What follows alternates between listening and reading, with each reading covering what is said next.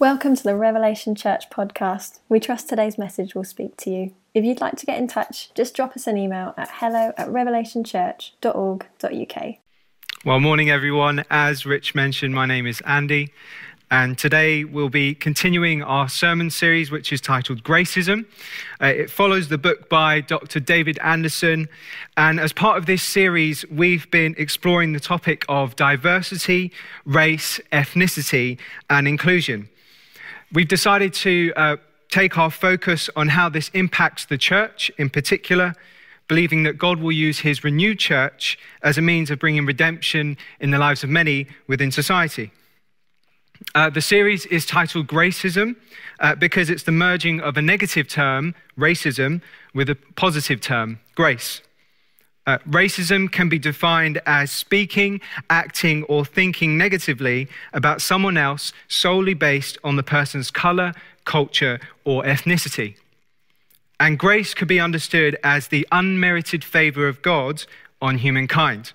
And so when we bring the two together, we get gracism, which is the positive extension of favor on other humans based on color, culture, or ethnicity. It's a beautiful term. Today's sermon title is I Will Share With You. And we're going to be covering three things. The first is a privileged culture. The second is living outside of privilege. And the third is sharing our privileges in light of the gospel. As part of this series, we've also been following a book in the New Testament, in the Bible, 1 Corinthians. It was the first of two letters that was written by the Apostle Paul to a church in Corinth, which is in modern-day Greece. This church was a multicultural, diverse group of people. And the context of this letter is Paul writing to these people who had become divided due to the selfishness of its members, especially seen in those who have more influence. You see, there were disputes, there was quarreling, there were law cases, there was elitism, there was jealousy, there was strife, there was judgment, there was hypocrisy, there was pride, there was greed, and then there was even the cases of incest. It was pretty messy. And Paul spends a great deal of his time at the start of his letter calling them to act in wisdom. He wants them to consider the way that they think about one another and ultimately to repent of their behaviors and be unified in the gospel. So we'll be continuing from our reading, which was in the video, which is from 1 Corinthians 12, verses 12 to 27.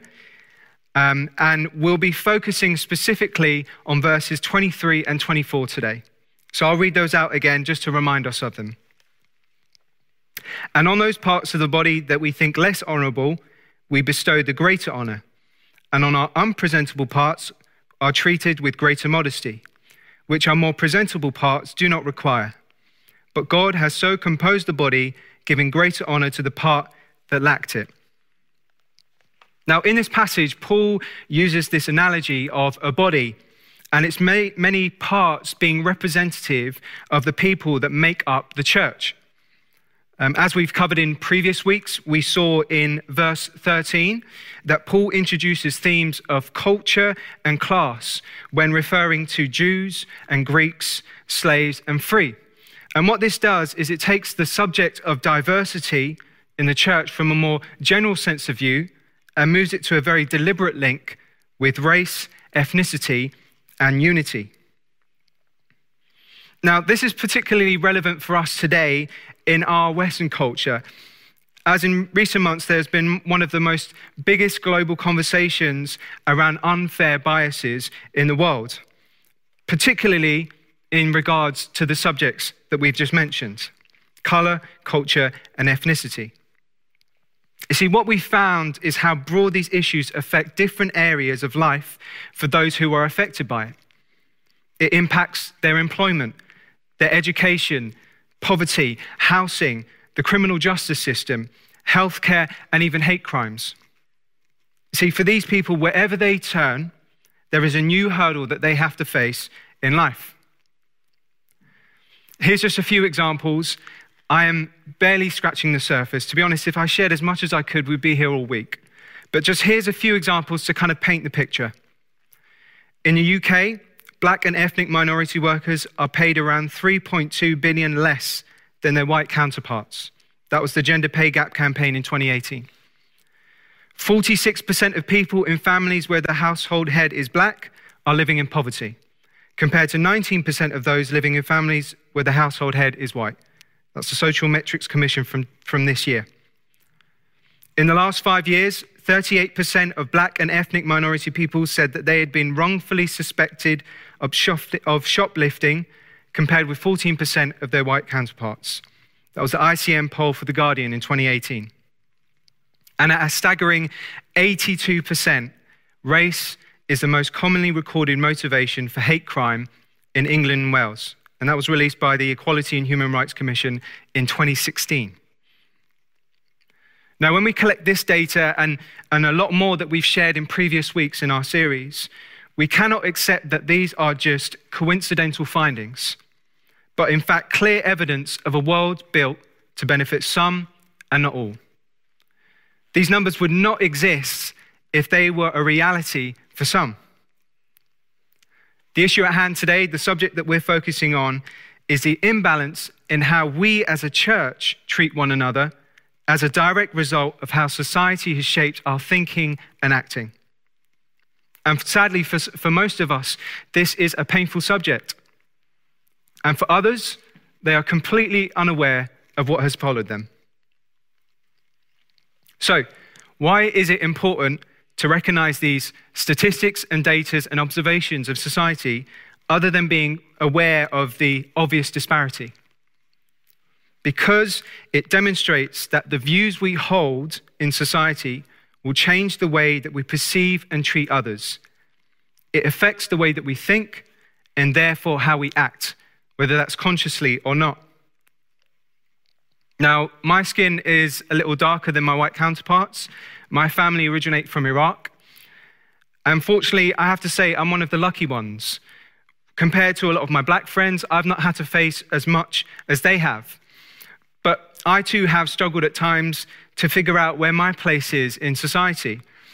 I too have been made to think and act differently in order to fit in. I remember the first time when I came to Camden, I was 14 years old. I was with my 12-year-old brother. We'd just come off the escalator.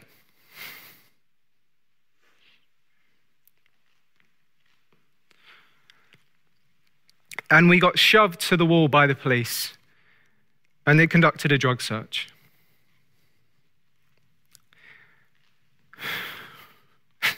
I didn't realize this was going to hit me as much. Apologies. In my late teens,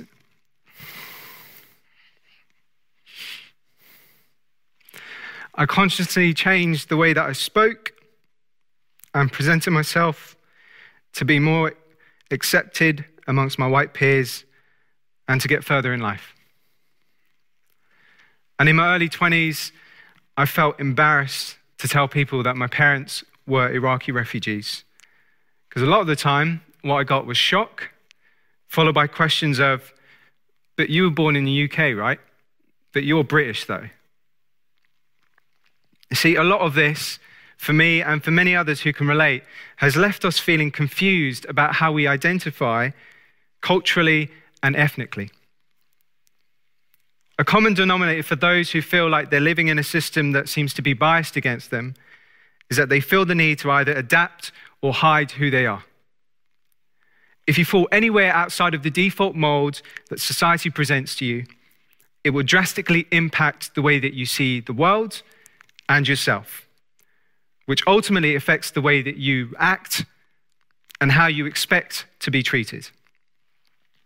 Now, all that this does is demonstrates that there are certain honors, special treatment that follow some in society, which eventually will infiltrate the church.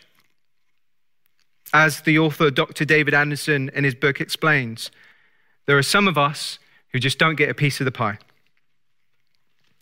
So we come back to Paul and the church in Corinth. Here we have a people group where some have been treated with greater modesty, respect, and privileges. They've been given the special treatment. And Paul recognizes this as the root of their obvious division. He calls for radical reform, as we see in verses 23 and 24.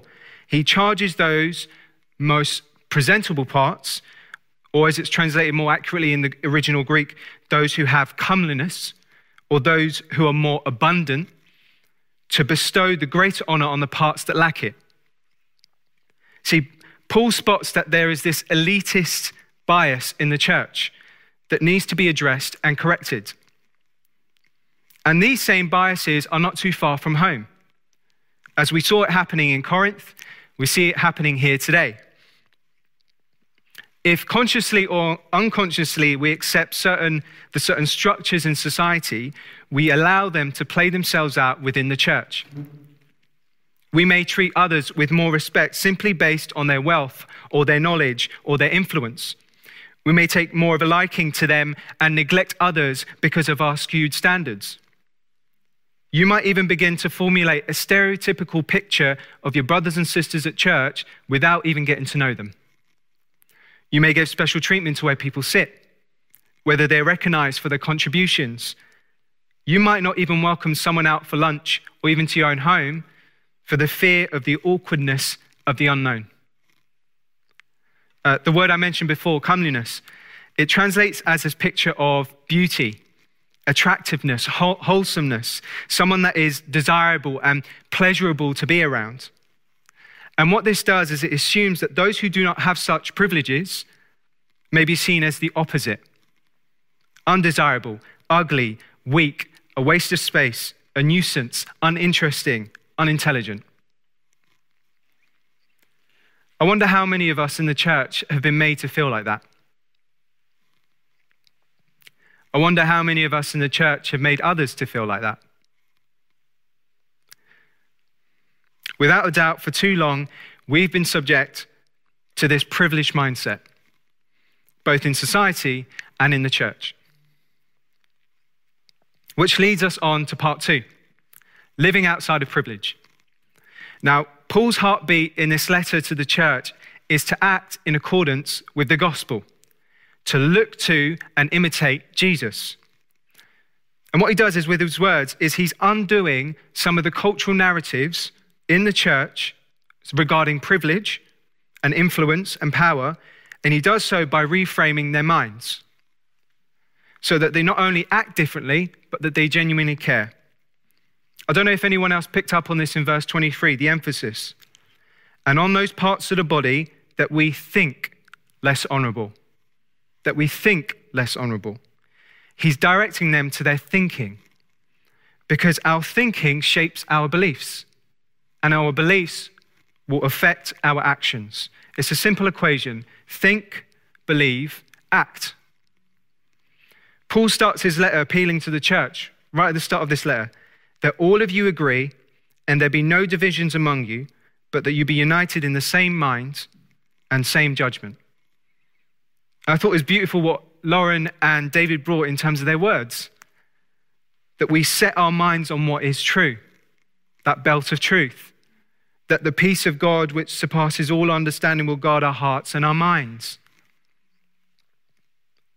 Now, this is especially relevant for us today in the Western part of the world, where we live in a part of society that heavily favors the individual's autonomy. It's about your rights, it's about your views, it's about your preferences and your entitlements. You see, if this is true, then we'll not only think more highly of ourselves than we ought to, but we will also flinch at the prospect of considering someone else's needs before our own. I wonder how many people have been offended by the BLM movement simply because of a deeply ingrained way of thinking that puts themselves first. We need to see that this is not just an issue for the individual. It's not just an issue for those who are black or brown or Asian or anywhere in between. This affects all of us, especially for the church. And that's why Paul leads us to this provocative image of a body. No one in their right mind would neglect a part of their body that is hurting or in need of support. If we were to break our arm, we would use the other one to support it. We would probably use our legs to move towards medical help. We would use our eyes to scour the scene, and then we'll use our mouths to communicate what's going wrong. You see, right now, there is a part of the body of Christ, part of the church, that requires more honor, that requires more abundance. Okay, I got a story. Sorry if I start crying on this one. A few years ago, me and my wife were on the receiving end of this love.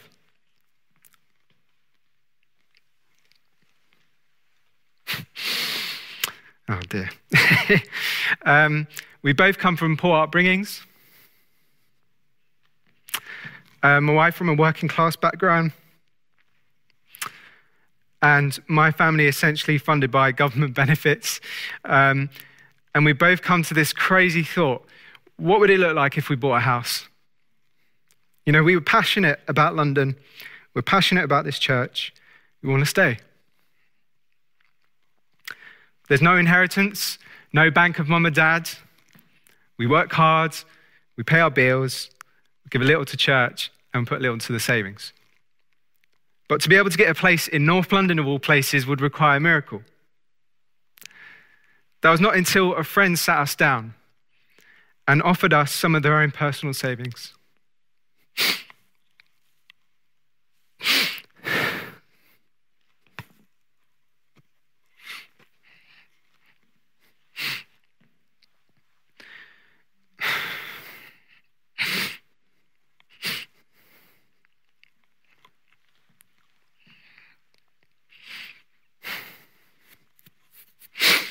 That person grew up in a wealthy family, had a highly paid job, had access to a lot more in life than we did. But they shared their power and influence with us.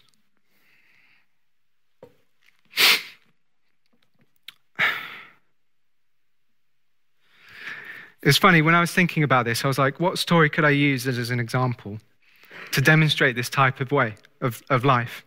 And I couldn't think of anything else. This is the only time in my life where someone in a more privileged position helped me out.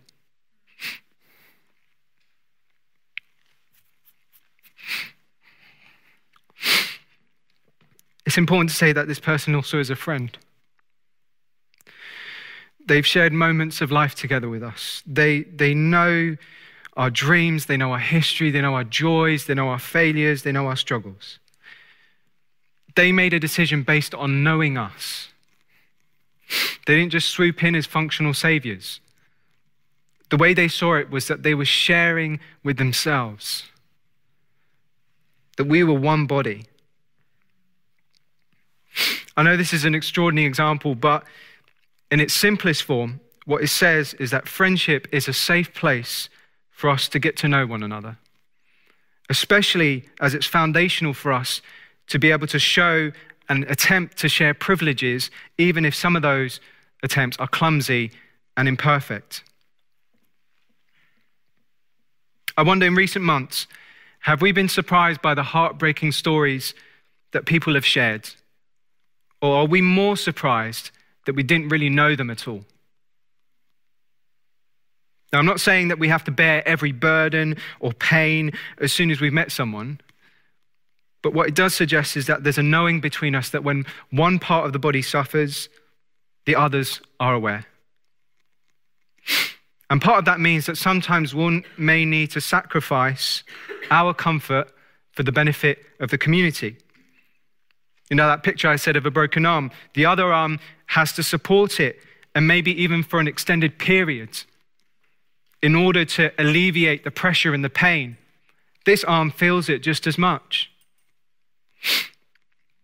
Are there areas in your life where you can sacrifice your own comfort, your own influence, your own power, your own privileges for those who would otherwise not have it? There are varying levels that our influence can have. It's not always the case of the rich and and, the luxurious. We all have, to some degree, influence and power in people's lives. How will you live outside of that? Which leads us to our final point, sharing our privileges in light of the gospel. See, our friend's motivation for using their influence and Paul's motivation to the church in Corinth was not a desire to feel good about themselves. And it wasn't even a desire to see society as a better place. It was fueled by an understanding of the gospel.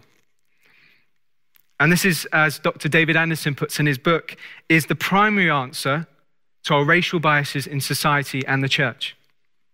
As he puts it, racism is not a skin problem, but a sin problem. Paul writes in another letter of his in Philippi, it's great because people were quoting just before and after this. Have this mind among yourselves. Christ Jesus, who though he was in the form of God, did not count equality with God a thing to be grasped, but emptied himself by taking the form of a servant, being born in the likeness of men, and being found in human form, he humbled himself by becoming obedient to the point of death, even death on a cross. You see, the gospel puts everyone on notice. Guess what? We have all offended God. We have all acted in a way that says we're privileged, that says we deserve better, that says we're entitled to whatever we want, regardless of what you say, God. And as the Bible says, we have all sinned and fallen short of the good and glorious and righteous standards of God. And with that, there is a debt. If God is good and holy and just, he must deal with that sin. The punishment is death. And yet this is what is beautiful about the gospel. This is what is beautiful about the good news, that God, being the righteous and the just, the one with the greatest modesty, the one with the greatest honor, the most presentable, makes himself nothing. He takes our place. He takes our shame, our guilt. He bears our penalty. God deals with the unjust with love. As Paul writes in his second letter to the Corinthian church, for our sake, he made him, Jesus, to be sin who knew no sin, so that in him we might become the righteousness of God. In the gospel, Jesus has already set the standard.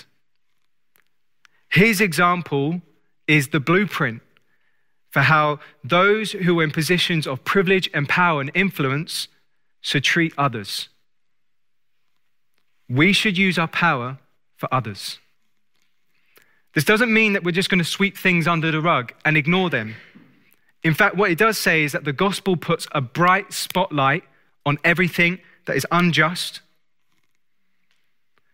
And what it does is it pulls out a megaphone and says, God sees, and he knows, and he cares. And he's going to do something about it. And so for the church, what that means is that we march. It means that we stand for social reform. It means that we bring in legislations and laws. It means that we comfort and we listen.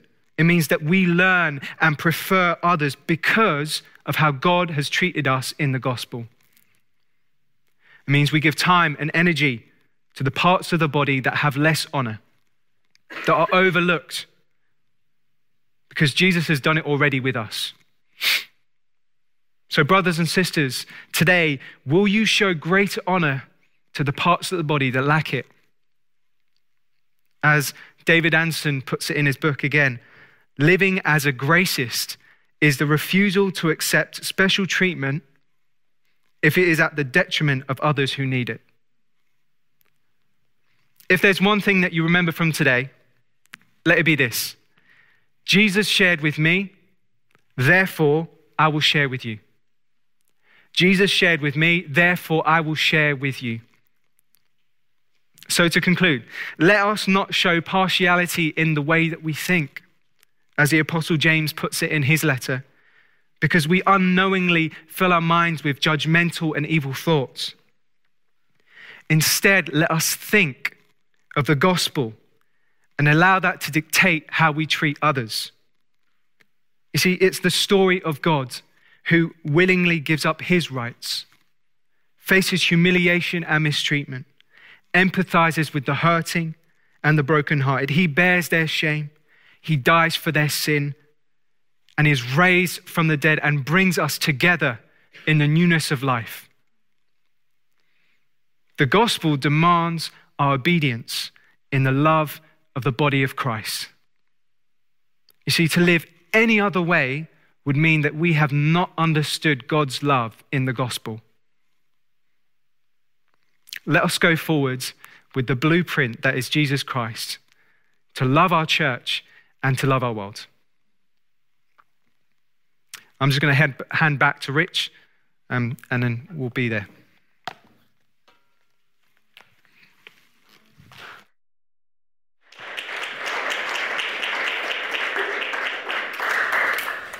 If you'd like to stand with me, stand if you're at home.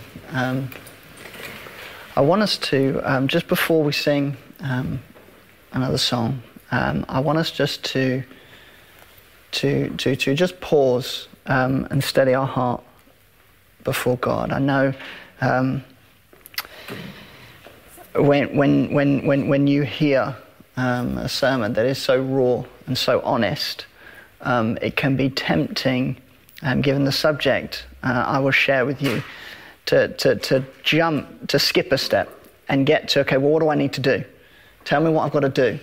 Tell me how I can share. Tell me how I can help. And as Andy shared, there are some very real, practical ways that we can love, that we can share with one another. I'm also very aware that a series like this, there isn't lots of opportunity to process with brothers and sisters. There isn't lots of opportunity to process with friends. It very often feels like we're uncovering these questions or processing these things in a vacuum. And I just want to say that's okay. Because actually, whatever action we take, whatever conviction of the heart, whatever movement God does within us, it absolutely mustn't come from a place of wanting to fix anything or wanting to try and change something or manipulate something. It has to come from a transformation of the heart. Absolutely. And so even in this series, even in these last few months, to be processing some of these issues that we're wrestling with as a church, to be wrestling with them in our own hearts, is the place to start. It's absolutely the place to start.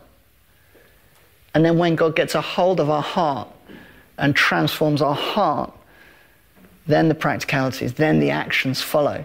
Because it doesn't come from a place of just trying to make a quick fix, put a plaster over a gaping wound. It comes from a place of God having dealt tenderly with us, renewing our thinking, rewiring our brains, so that actually we move forward together, so that we can, as Andy shared, have the grace to share with one another, but not from a place of we can do more or we can be better, but from a place of the overflow of what God's done in our own hearts. And so we're going to sing, and as we sing, it may be that you just want to take this moment just to pause and reflect and search your own heart. In Romans 12, it says, "Do not be conformed to the pattern of this world, but be transformed by the renewal of your mind, that you may be able to discern what is the will of God, what is good, pleasing, and perfect." It may be just that as we sing, you want to reflect on that. But either way, we're going to gather and we're going to lift up our great and glorious King.